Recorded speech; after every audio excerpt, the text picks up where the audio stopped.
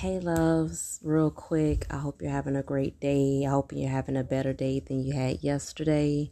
Every day's not going to be good, but we get through it, we try, and we do what we just got to do regardless, right? But do yourself a favor, look into setting boundaries. Boundaries are good. They're more so for you than anybody else. You need a peace of mind, especially right now with everything going on. It's always one thing after another. Set yourself boundaries. Make yourself a priority and make boundaries. You have to look into the definition of boundaries, what boundaries mean, what you want boundaries to mean for you and to you.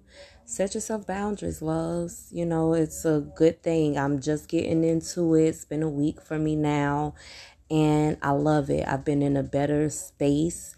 I'm getting more things done than I have before. Even with priorities, you have to set boundaries in order to get your priorities done and taken care of.